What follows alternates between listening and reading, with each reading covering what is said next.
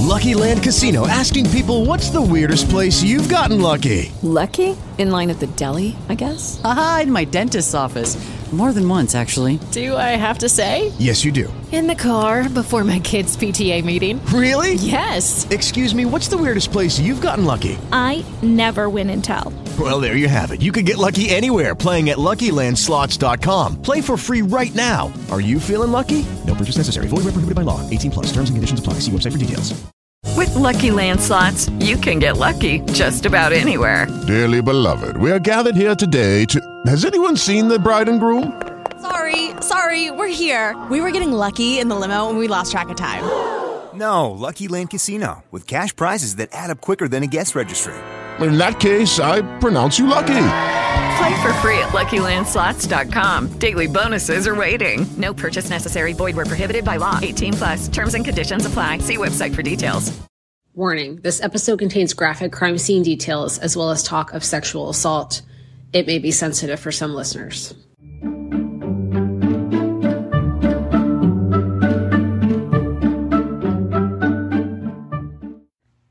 Hey guys, welcome back to Primetime Crime. It's Kylie.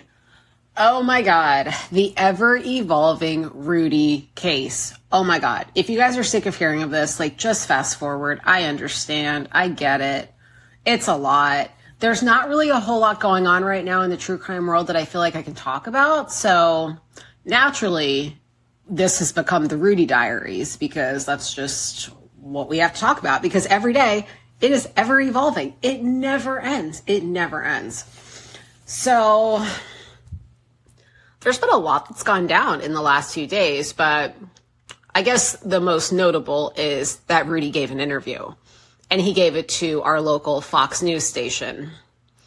And they aired it, and it was 24 minutes long. I don't know, give or take. But a lot of it was repetitive. A lot of it was the same. And Rudy was blurred. He said he wanted to be blurred just because his face is out there so much, and he doesn't want it to get worse. So he wanted his face blurred, whatever. Okay. So we're going to talk about this interview because it was wild. I don't even know where to begin. I don't know what I think. I'm more confused now than I've ever been before. I don't know. Now, I do want to go into this saying that at this point, I do consider Rudy a victim, but there also has been talk of, him potentially being in on this. I don't know what to think. I tend to think that he is probably more of a victim in this than anything, but it's all just way too crazy. There's so much. There's so much. I don't even know. Okay, so we're going to talk about this whole interview, okay? So it starts off by Rudy saying that he's shocked at all the attention it's gotten, and he tries to put a positive spin on things for his mental health. And of course, they asked, where have you been all this time? And he said, I've been at home. And, when people would come over, my mom would tell me to stay in the room and keep the door locked. And there would be times that she would tell him, you need to go out back and go in the woods and just stay there until these people leave. He said that he wasn't physically held captive, but he was mentally held captive. And he was allowed to come and go as he wanted, but felt like he was brainwashed. And he said after his brother died, who was his father figure, his mom was really all he had. So she just basically controlled him, and he did whatever she said. And he said that he did try to study as much online as he could, and said he wants everyone in the world to be positive and spread love and positivity. And then went on this little rant about everything being an algorithm that is controlled via social media and through colors. And he was talking about if you look at a white wall or a white car and you're just trying to have a positive thought and it's distracting you, and then you might see a pink wall and be reminded of prosperity or love, or the color red, you could think of being angry, or you could think of love. He went off on this tangent about colors, and he talks about colors a lot in this interview. I don't know what the colors mean, but he talks a lot about the colors. And then he also said it felt like a Stockholm syndrome kind of situation, and that his mom was a very negative person with negative thoughts and heavily took advantage of him and would always put her negative thoughts on him, and has always been like that. This wasn't like a newer thing. It's like always been how she is. And then again, talked about how everything is just an algorithm, and talked about the colors again, and colors can confuse you. Again, I'm confused. And he said that he worked 12-hour shifts 7 days a week, and she only gave him $60 of what he made. Now, from what I had heard, him and his mom worked at a legal, I mean, they're illegal because they're not like a legal thing, a gaming room. I mean, that's not legal in Texas. It might be legal elsewhere, but it's not legal in Texas. So, you know, these people run these like illegal gaming rooms, and they're always like open at night because that's when the sketchy people go out. And they worked at that place as like security, quote unquote, security. So I guess they both worked there, and Rudy got paid, and she would just like take his money and give him $60 a week. I don't really know. And he doesn't remember like specific details, like when everything first happened. Like, he never remembers like why they decided that he was going to be missing and they were going to like go forth with that thing. He doesn't really remember why, and why that story was portrayed. He doesn't really know. But he said that his mom is pretty much like the one that's blocking out those details for him in his brain. And then they talked about how Fox did an interview with Janie back in 2012, and Rudy was in the hospital. And this interview is online. It is a wild time. Apparently, like, during this interview, they talk about how Rudy had cancer, and, you know, she's up there sad and emotional and distraught and just being a psychopathic Janie. So they asked about that, and that he supposedly had cancer. And all he said is he had a tumor on his heel, but that was not relevant to anything, because all of that first started when he went to the hospital, because she told him, I need you to go to the ER and just act like you're overdosing on like Tylenol PM or Advil PM or whatever. So she basically forced him to go to the ER and act sick and get admitted to the hospital for like money, attention. I don't really know. And said that this was around the time, like after his brother had passed away, he was really depressed. He was slitting his wrist, cutting his wrist, using like a torn up Coke can to slice his wrist because he didn't know what else to do. He didn't know how to feel. He didn't know how to handle his emotions. So she was like, oh, well, let's fake an overdose and get you in the hospital and get you on TV. And then we'll also throw in cancer, because that's a really like powerful thing. Like, your girl's been a scammer since at least 2012, probably before. And then he said that he would have to sleep in the bed with her, but there was nothing sexual or anything like that. Just that she crossed and pushed boundaries that he didn't like. But he was trying to be very clear that he never said there was anything sexual that went on. It was just like stuff that made him uncomfortable. Do with that what you may. And he said he didn't want any contact with her. And one time they were driving, and Janie was like hopped up on pain medicine because she had had surgery. So Rudy took over and started driving, and then was pulled over. And he's pulled over and, of course, gives a fake name to the cops. Like, I don't know how these people get away with this stuff for so long. Like, you get pulled over, license and registration. Like, hello? Like, come on. I don't know. I don't know how they get away with it. I don't know how they do it. I don't know. And also, I can never lie to police. Like, that would stress me the F out so much. So then he said, we're all like the world, everyone, people, life is corrupted through nanobots and flu vaccines, and that the colors confuse us. Media confuses us.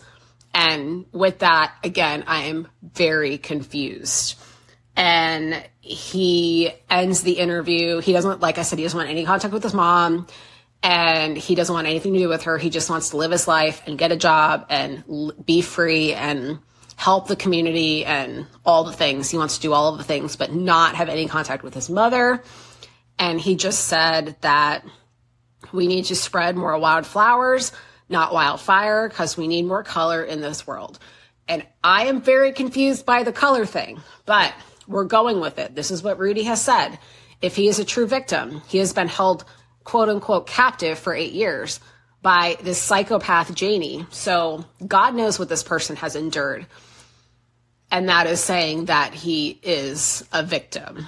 There are people on the internet, because everyone is on the internet giving their opinion on this, that think that he might be like in on it. I don't know what to think. I am confused. So at this point, I just kind of wanted to talk about the interview, talk about what he said, and we're going to wrap it up in a nice little bow. And I will probably have another installment of the Rudy Diaries on Monday's episode. So we're going to go right into the episode for today. All right, guys, we're jumping into part 6 of the Lori Vallow Chad Daybell summer series. I can't believe we're already at part 6. This is a continuation of last week's episode. I originally had it all together, and then I was like, this is way too much. We have to split it up. So we're splitting it up, and we are now going to pick up where we left off, which we left off with We left off with Joe and Lori now being separated, and Lori saying she wants a divorce. And that is going to lead us into the next part of our story, which is a truly, truly wild ride. So buckle up for that, and we are going to get right into it. So they're officially separated. So it's Lori and Colby and baby Tylee. And she decides to get in touch with her niece, who is Melanie, whatever we're calling her, and asked if she would mind flying out to Texas just to help her with the baby. And Melanie was 15 at the time. And after Stacy passed away, Melanie kind of looked to Lori as like a mother figure. And she very much looked up to her. So Lori was a big influence to her. So of course she wanted to go down to Texas and help out with the baby and help out Lori. And you can kind of see, like, even to this day, the influence and impact that Lori had over Melanie, and why Melanie was so heavily involved in all of the weird cult shit that we will later find out about Melanie, how much she was influenced and involved in all of the crazy. So the divorce between Lori and Joe Ryan was finalized in May of 2005, which doesn't seem like that long ago to me, but it really was. It was a long time ago. But it was finalized, and one of the rulings was that Lori was going to be sharing custody of Tylee with Joe. That was part of the agreement. Joe was given visitation rights, and there was a court-ordered schedule that they had both agreed on, and it included like weekends and holidays and all of the normal stuff that happens when you're dealing with a custody battle. Joe was also ordered to pay Lori $1,500 a month in child support and obviously take care of medical care for Tylee until she was 18. Joe was also ordered to take out a $350,000 life insurance policy, naming Lori as the beneficiary for Tylee. And at this point, Lori was very much struggling financially. She was still living in the home that her and Joe had shared together, the one that he custom built for her and made her a hair salon in the home. She was still living there, but she was very much struggling and really struggling to pay bills. She was eventually evicted from that home. So, in the back of Lori's mind, she is probably thinking, if I could get this $350,000, I would be set and I could stay in this house and have this pretty life that I've always wanted and the life that I deserve because I'm the best. Her wheels are turning. Knowing what we know now, her wheels are turning. And she's very obsessed with things and appearances and the way things look. And she just likes feeling important. So you know that her wheels are turning. Just my personal opinion. It will never be proven, but just my personal opinion, her wheels are turning at this point. And I very much think that she was the kind of person that thought money solved all of her problems. And when she had money, she was happy and all of that. And when she didn't and she was in debt, she was sad. And she just had to put on this appearance that everything was okay. So Lori was a very material girl. I can't say she is anymore because she doesn't have the luxuries that she once did. So in the midst of all of this going on with her custody battle with Joe, she meets her fourth husband, who we all know is Charles Vallow.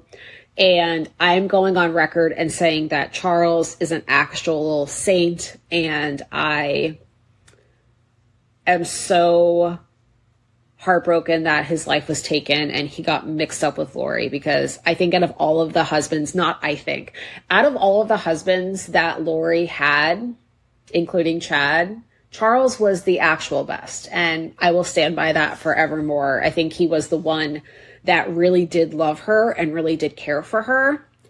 And he got shit for it at the end. And it's just so freaking unfair.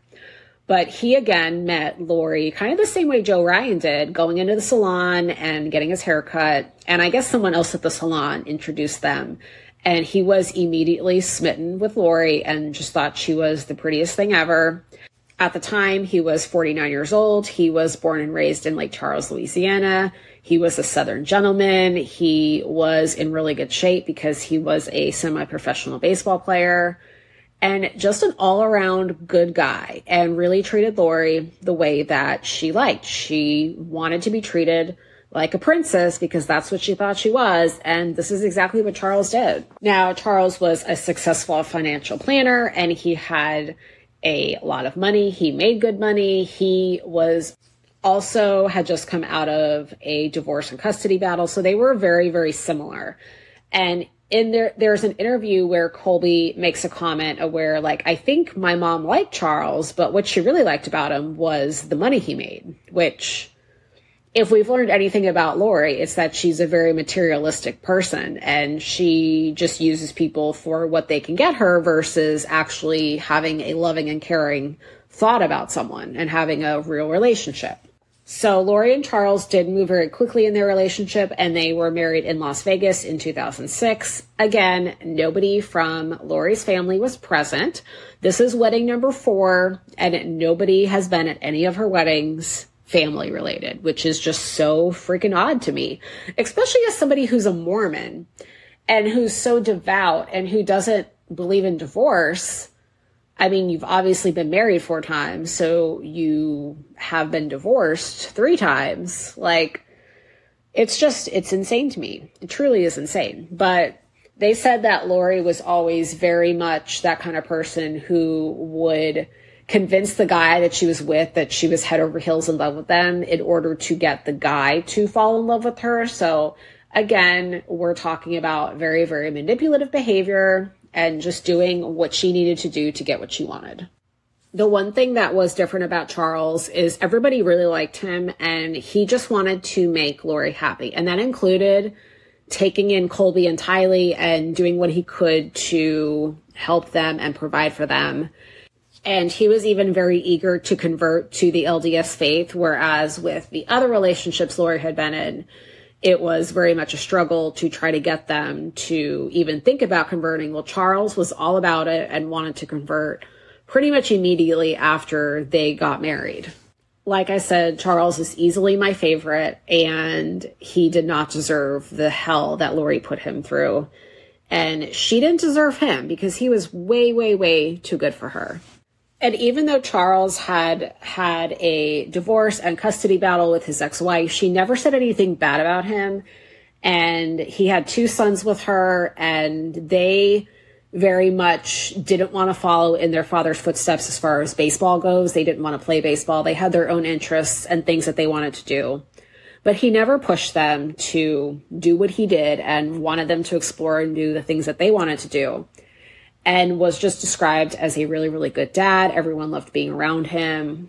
And Charles's ex-wife was really happy when Lori came into the picture because the ex-wife had moved on and Charles was pretty devastated about that when that happened. So the fact that Lori was now present and Charles was moving on, she was thrilled and happy for Charles and seemed to really like Lori, thought that Lori had her life together because she had 2 kids. So they thought it was going to be a perfect like meshing of 2 families together.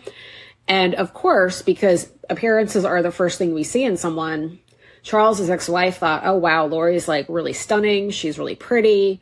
And this is going to be a really good relationship for Charles. Now, as time went and she interacted with Lori, she soon would change her mind and realize that Lori was definitely not all that met the eye and that there was definitely more to her and not all good things. And I'm going to play a little sound clip of her describing the way that Lori presented herself. She has a good ability to weed out people that don't drink her Kool-Aid. And I was one of those people. I mean, we've maybe said 3 sentences to each other in all this time. So she was not a good mother. The boys would come home and they'd tell me things and you know, they were used to my household and the rules and how it was all going. And, you know, Charles was just head over heels and just didn't see what was happening or potentially happening with his sons and being around her. Now, the way that she describes Lori, like, she has a really good way of weeding you out if you don't drink her Kool-Aid. Like, if you have ever had somebody in your life that is like that, you know what it's like when you see through their bullshit and they can't manipulate and control you. You have no use to them because they can't manipulate you. So I've been there. I know what that's like. And I know what it's like to be the only one standing there and saying, this person is a toxic human. And everyone else is so blind to it. But that's a sixth sense, like a true sixth sense. And I can totally understand what she is saying about how Lori was, because I have met people like this and they're not good people. They're toxic and you don't want to be around them. So at this point, Lori and Charles settled into their life together. They lived in a house outside of Austin. They had a nice little blended family. He also made sure that she had a hair salon in the house so she could work from home, and also made sure that she had a room with all the mirrors on the wall so she could have her dance talks with God, because that's who she was. But at this point, she seemed to be really happy and she was thriving and she was wearing designer clothes, and Colby was doing well. He was in elementary school. Tylee was in daycare. But because Lori is Lori, she decided that at this point in her life, when she's moved on, she's remarried, all is well, she decided to dig up the past, because that's what she does. And in 2006, she filed a complaint against her ex-husband, Joe Ryan, and said that he had sexually assaulted Colby and Tylee.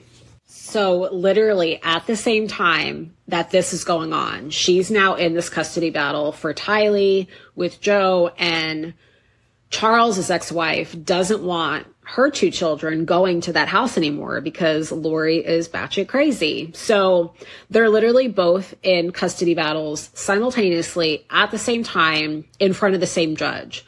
So at one point, the judge is like, let's just combine these 2 cases and look at it together.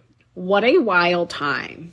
So the sexual abuse claims that came from Lori against Joe Ryan were found to be not true. However, I will say that to this day, Colby does claim that Joe Ryan sexually abused him. Tylee said that that was not true. But again, we're dealing with a lot of like really toxic individuals. You really don't know what's true and what's not, what's been put in people's heads by certain people. It is a very convoluted web. So let's go ahead and just carry on with this crazy convoluted web. So at one point, as all of this custody battle is going on, Lori had told a social worker that when she was still married to Joe, she found some gay porn sites on his computer. And Lori said, I didn't realize that he was into men, whatever. I don't know if that's true or not. But when they came at him with these claims, he immediately hired a lawyer and then filed his own motion and stated that Lori had violated their custody agreement when it came to Tylee, and said that she had already violated the agreement when she moved in with Charles, because in the agreement, they were supposed to stay within 100 miles of where Joe was living. And moving in with Charles, she had broken this. So during all of this, Tylee is in therapy and again, going through this custody battle. There's been child abuse claims. So she's also talking to these child abuse experts. So she had told her therapist things about her father assaulting her, as well as at the same time, she's talking to these child abuse experts and she's not saying any of these things. She's saying that he never did anything to her. So she would sometimes talk to her therapist about it and then eventually would go back on these claims. And again, Tylee was young when all of this was going on. So again, a girl that is super young and God knows what she's hearing from her mom. Just saying. So Tylee at one point had said that Joe was her old daddy and that Charles was her new daddy. And Tylee had said that she was told this by Colby and Charles, and they told her to say bad things about her old daddy, Joe. So all of that is going on. Lori was still saying to this counselor that she believed that Tylee was her dead sister, Stacy, and would like talk to her like she was her dead sister, Stacy. Again, Tylee is young. She's like 3 years old at this point. And for whatever reason, like that to me is a red flag. If you're a professional working in a counselor, social worker setting, and some crazy woman says, yeah, I believe that my daughter is the reincarnation of my dead sister, I feel like as a healthcare professional, I would be like, red flag, like my... With the Lucky Land Slots, you can get lucky just about anywhere. This is your captain speaking. We've got clear runway and the weather's fine, but we're just going to circle up here a while and get lucky. No, nothing like that. It's just these cash prizes add up quick. So I suggest you sit back, keep your tray table upright, and start getting lucky. Play for free at LuckyLandSlots.com. Are you feeling lucky? No purchase necessary. Void where prohibited by law. 18+ terms and conditions apply. See website for details.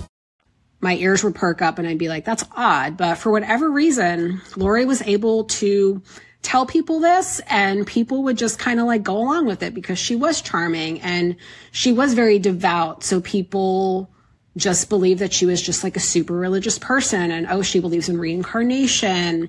And nobody ever questioned anything she said. And she also made a comment about how she was talking to a ghost who was a lawyer. And he was giving her, or she, I don't know if it was a male or female ghost, but they were giving her legal advice. Like, what? I'm sorry. I believe in the afterlife just as much as the next guy. But if some woman tells me that she's talking to a ghost who's a lawyer and they're giving her legal advice, like, I'm going to question some things, like, seriously. So the therapist had noted that at several different times that she had noted that she thought that Lori was coaching Tylee about what to say about Joe Ryan. So let's flash forward to May 2007. They are at a courthouse for a custody hearing. Joe and Lori, they had taken a recess. They both went to the cafeteria and Joe had walked by Lori in the cafeteria and Lori started screaming and said that Joe had hit her, which obviously was not true, but he was arrested on the spot because Lori made this big scene. Now, Joe's lawyer was there at the time and said that it was made up just to make Joe look bad and get Joe in trouble. Anything she could do to torture this man and put him through hell while he was trying to fight to see his daughter, she was going to do that. And at this point, it had been months. We're like on 9 months that Joe has not seen his daughter. So yeah, if he's pissed off and livid and bumps into you, you freaking deserve it. And again, like, I know that Joe was abusive to Lori, allegedly abusive to Colby, and allegedly abusive to Tylee, although I don't believe that part to be true. We don't have any evidence of the abuse towards Colby other than Colby's word. I'm not saying his word doesn't matter, but I just take everything with a grain of salt. So Joe might not have been the greatest person in the world, but he seems like he was a good father to Tylee. So he's being put through hell from, with everything that Lori is doing. So in July, the findings from the sex offender report that was done on Joe said that Joe posed no threat to Tylee and said that it was in Tylee's best interest to be reunited with her dad. At this point, it had been almost a year that they had been separated. Now, the psychologist who prepared the report said that she was concerned about how Lori would react to this news and said that Mrs. Vallow is a devout Mormon who mentioned that death would be an option before giving Tylee back to her father, even for a visit. These are real and serious concerns. And also said, I have no way of knowing if Miss Vallow is serious or not. Well, unfortunately, she was serious, and holy crap. Like, the things that you're finding out, like that we're finding out about Lori that preceded all of this craziness, it just goes to show you what kind of person we're dealing with. The fact that it took this long for her to be held accountable for anything is both astonishing and scary to me. And I don't even have words. Like, I don't even have words. And we're going to see in the next part of the story where Alex swoops in to save the day. And again, it's basically exactly what happened, like, to get us where we're at here now. The same thing happened way back then with Alex being her scapegoat and doing all of the dirty work for her. We're going to get into that next, but it's just so wild to me that this all is evolving the way it's evolving. And I'm going to go ahead and play a clip of something that Lori had said in relation to Joe Ryan and how she could see herself killing him. And then we're going to go into the Alex of it all. There was a turning point in my life that turned me to the temple. I had been married to someone who was very awful, who raped my children, and I was going to murder him. I just thought I couldn't take it anymore. So I went and met my bishop, and I was like, I'm either going to turn my life to the temple or I'm going to commit murder. And I was perfectly honest, because at that point I had nothing to lose. I just wanted to stop the bleeding and stop the pain. Now, I don't know about you guys, but knowing what we know now, I mean, Joe Ryan passed away from a cardiac arrest. But knowing what we know now, those words, hearing her say those words are so, so chilling and very disturbing, quite honestly, that this is something that wasn't, like I said, it didn't start with Chad. It is something that I think plagued her for a long time. And she had this way of manipulating and kind of putting a religious spin on it to make it seem like it's just the devil doing the devil's work and I'm trying to get on the right side of it. And it's just very interesting when you look at the big picture. So Lori is in this vicious battle with Joe Ryan at this point still.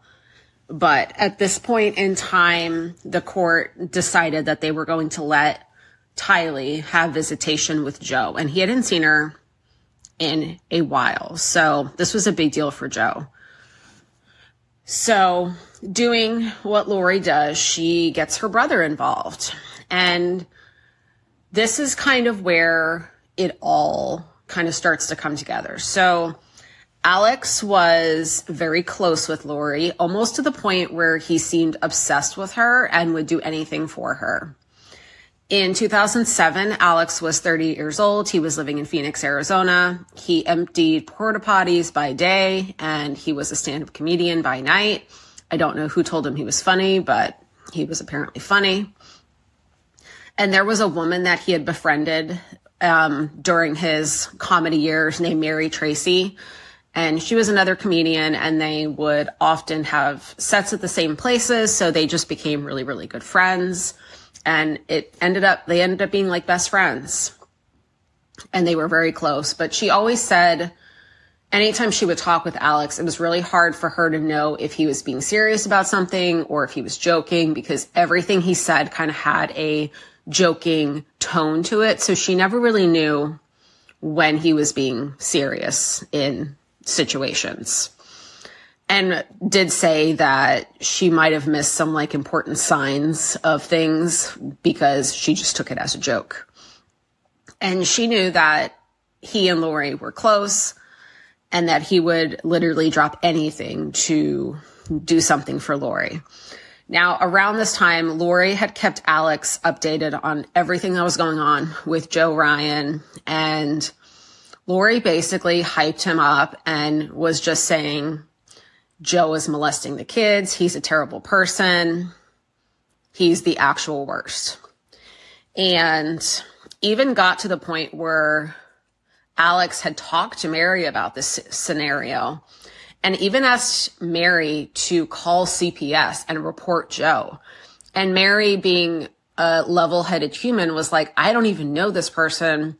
I don't even live where he lives. I'm not going to insert myself in a situation when I don't know what's going on. And good for Mary, because there's a lot of stories and scenarios I've heard, I've listened to podcasts on, where literally someone tells someone else something and they run with it. And before you know it, they're getting CPS involved in a situation that's not even appropriate for CPS to be involved. So always stay in your lane in those situations. Learn from Mary. She did the right thing. So in August of 2007, Alex told Mary that he was going on a trip to Texas to handle a family matter, which that family matter was to basically tase Joe Ryan. So on August 5th of 2007, Joe finally had the opportunity to visit with Tylee, and they were at a kids exchange facility where he spent 2 hours with Tylee, and then he signed out of the facility and went back to his car. So on the way back to his car, he noticed that there was this man standing at a picnic table, and he approached Joe and said, "Hey man, we need to talk." And Joe was like, "Who are you?" And Alex was like, "You know exactly who I am." And then at this point, Joe realized, oh crap, that's Alex. Like, that's Lori's brother. And Joe was like, "We have nothing to talk about," and tried to walk away. Now, there was a woman sitting at the picnic table as well. And Joe even said, "Hey, this is my ex-brother-in-law. Him and my sister are up to some shady shit. Can you please be a witness for me?" And she said, "Yeah, sure." So after this, Alex said, "You know what you did. This is for my nephew," and tased Joe in the shoulder. Joe ran, like not realizing what had gone on, and Alex tased him again in the back, which caused him to fall. And then he got up and he ran again. And at this point, Joe called out to somebody, "Hey, can you please call the cops?" Now, once Alex saw that Joe had gotten the attention of this other man, Alex stopped chasing him and went to walk back towards the parking lot to his car. And it would later come out that Lori and Tylee were in the vehicle, in Alex's car, watching this all go down. Like, that is how heartless Lori is, to put her child in a situation where she is making her watch her uncle attack her father. Lori is not a good person, and she's never been a good person, in my opinion. I know other people's opinions vary, but this is not something that a good person does. And we can argue back and forth all day if Joe Ryan did sexually molest his children or sexually molest Tylee and Colby, but there have been multiple investigations done, and that was never found to be true. So Lori is a piece of shit, and we're going to stick with it. Lori is a piece of shit. So when cops arrived, they found that Joe had 2 holes in his shirt. And Joe at this point said, "I am afraid of what Lori and Alex are going to do to me," because Lori had at some point stated that she would rather have death than have him have another visit with Tylee. And he didn't really know what that meant. He didn't know if that meant she was going to kill him, she was going to kill herself and her daughter. Like, he didn't really know what that meant. but he said the whole family is not stable. And that's meaning like Alex and Lori. So next day, Joe was having chest pain. So he goes to the ER, and that's when they discovered that he had a fractured wrist from when he had fallen after being tased. Now, from this point forward, Joe continues to have heart problems. And I can imagine being tased is not an enjoyable moment, but also being harassed by some psychopathic weirdo that you used to be married to his sister. Like, that's got to stress a man out too. Like, this is what I mean when I say Lori put Joe Ryan through hell. She actually put him through hell. So Alex was arrested in 2008 and was charged with assault with a deadly weapon. He pleaded guilty and was sentenced to 90 days in jail. And at this point, Alex didn't think that he did anything wrong because he just avenged his sister and her children. And this pedophile is out walking around and he's behind bars, and it's just not right. He had even made comments about getting Joe's picture and bringing it to the jail so he could like tell his jail buddies, show his jail buddies who Joe was so they could get revenge. I mean, basically he's playing it up like he is a pedophile. And that's what Lori told him. Lori gassed him up so much, even while he was in jail. Like, can you believe that you're sitting behind bars and Joe, the pedophile, is out walking around? Lori gassed him the hell up so he would be angry. And he would always still believe this narrative that Joe had molested the kids, even though it had been found that those weren't accurate claims.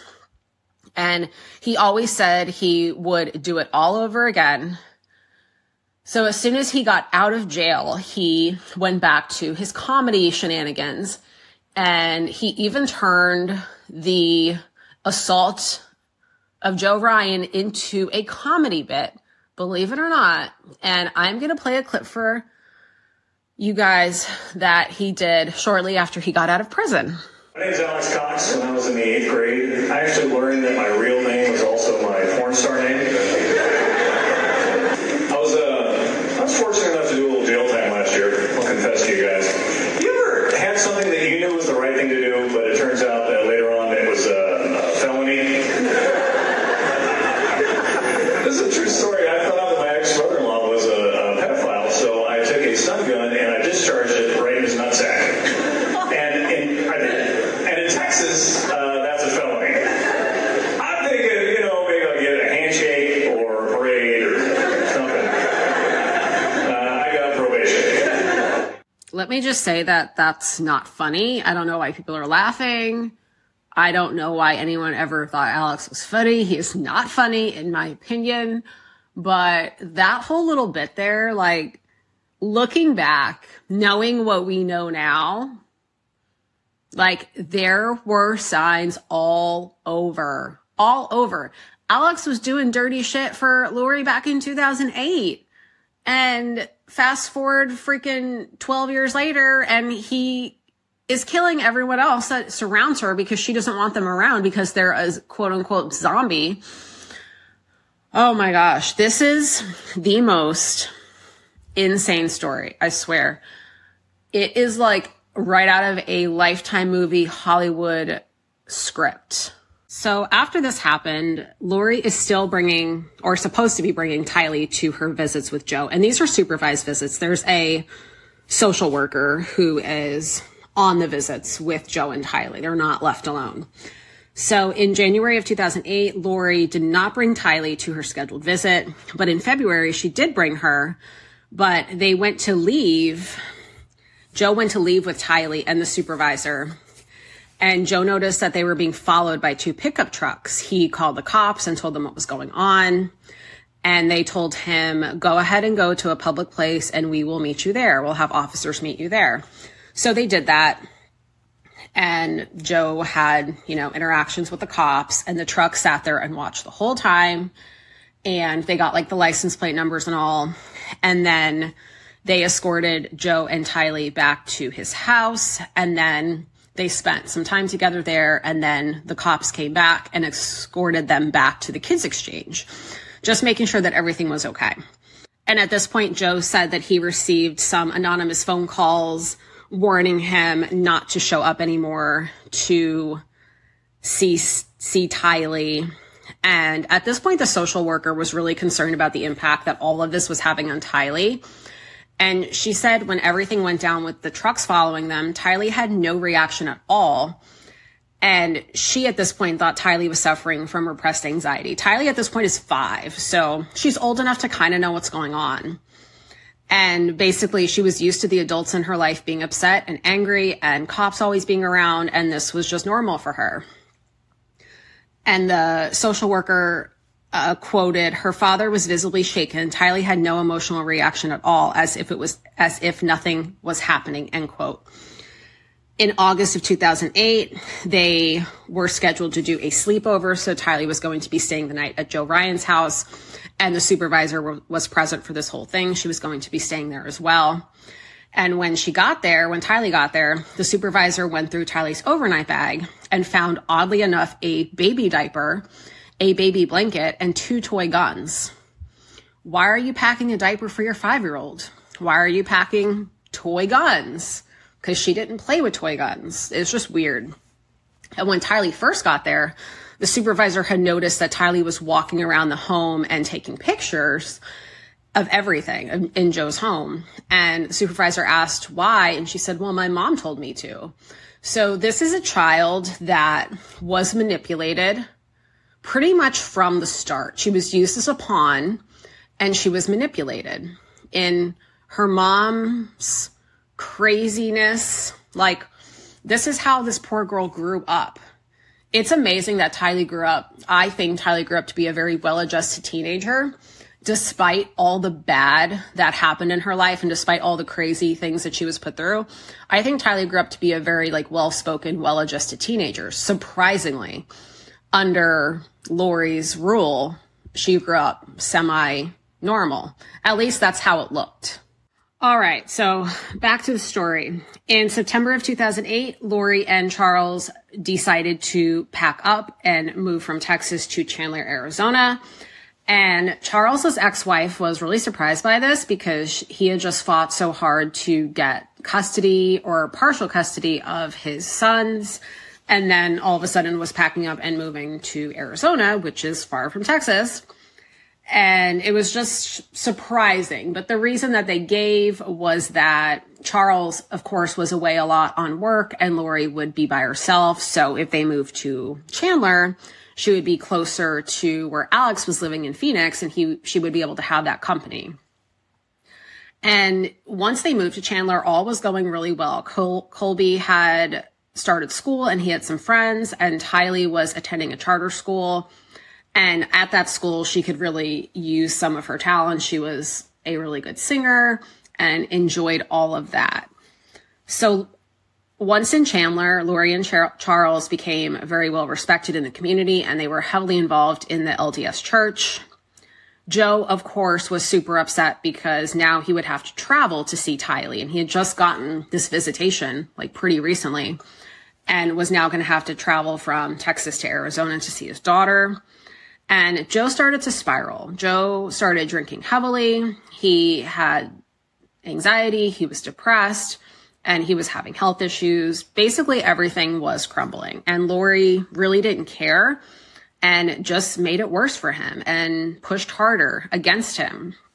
On July 26th of 2009, he flew from Texas to Arizona to see Tylee.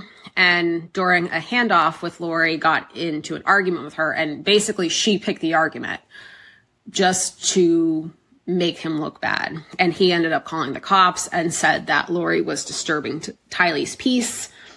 And there was no reason for her to pick this fight. He just wanted to see his daughter. And then a week later, he ended up going back to Arizona to see Tylee, but Lori just never showed up. So he flew back home. And Lori had violated in that year the terms of the custody agreement no less than 7 times, and was definitely on a mission to make sure that Joe never saw his daughter again. So at this point, Joe was tired of it, and he decided he was going to move to Phoenix. And when he moved to Phoenix, I think I saw that he took like a 40% pay cut. So I don't know if Joe was the greatest guy on earth. He had anger issues. There was definitely some issues that they had in their marriage. But I do think that Joe loved his kids. And I think that his main focus in life, especially in the last years, was trying to be around his daughter. Anyone that's going to take a 40% pay cut and leave their state and their home to be closer to their daughter and be closer to this psycho bitch, Lori, who is trying to make his life miserable. Like, he actually does care. So he very much struggled financially. And in the summer of 2011, he tried to reason with Lori over email. And he said, quote, "Tylee is worth everything. She is smart and talented and beautiful. And I'm not sure what your intentions are. You are only hurting Tylee. And I hope you will find it in you to sacrifice for your daughter and do the right thing," end quote. And as we know, Lori will never, ever, ever do the right thing and sacrifice anything because she is way too self-centered and too self-involved and 0% self-aware. She doesn't even care enough about her children to do what's right. So there's no way in hell that she was going to sacrifice shit because she's not a good person. So with all of that being said, this episode went long and we still have way more to cover because it is a never-ending story. So we're going to end there for this part. And next week, we're going to pick up with Lori and Charles adopting JJ because he is a very important part of the story. And he is one of the victims and he deserves recognition and he deserves to have his story told. So that's what we're going to dive into next week. And I am going to read Chad's book in preparation for the Chad episode. I'm not happy about having to read his book. I'm trying to find it somewhere where I do not have to pay for it because I refuse to pay for it, or at least be able to find like inserts and stuff. But I'm going to read Chad's book. I'm going to hate myself every minute of it, but I'm going to do it. I'm doing it for the podcast, doing it for the summer series, but it will be a miserable moment. So I just wanted to let you guys know that's how much I love you guys. I'm going to actually read Chad Daybell's book. So that is it for today's episode. Thank you so much for listening. Circle back around next week for the next part of this crazy summer series, and I will chat with you guys then. Bye.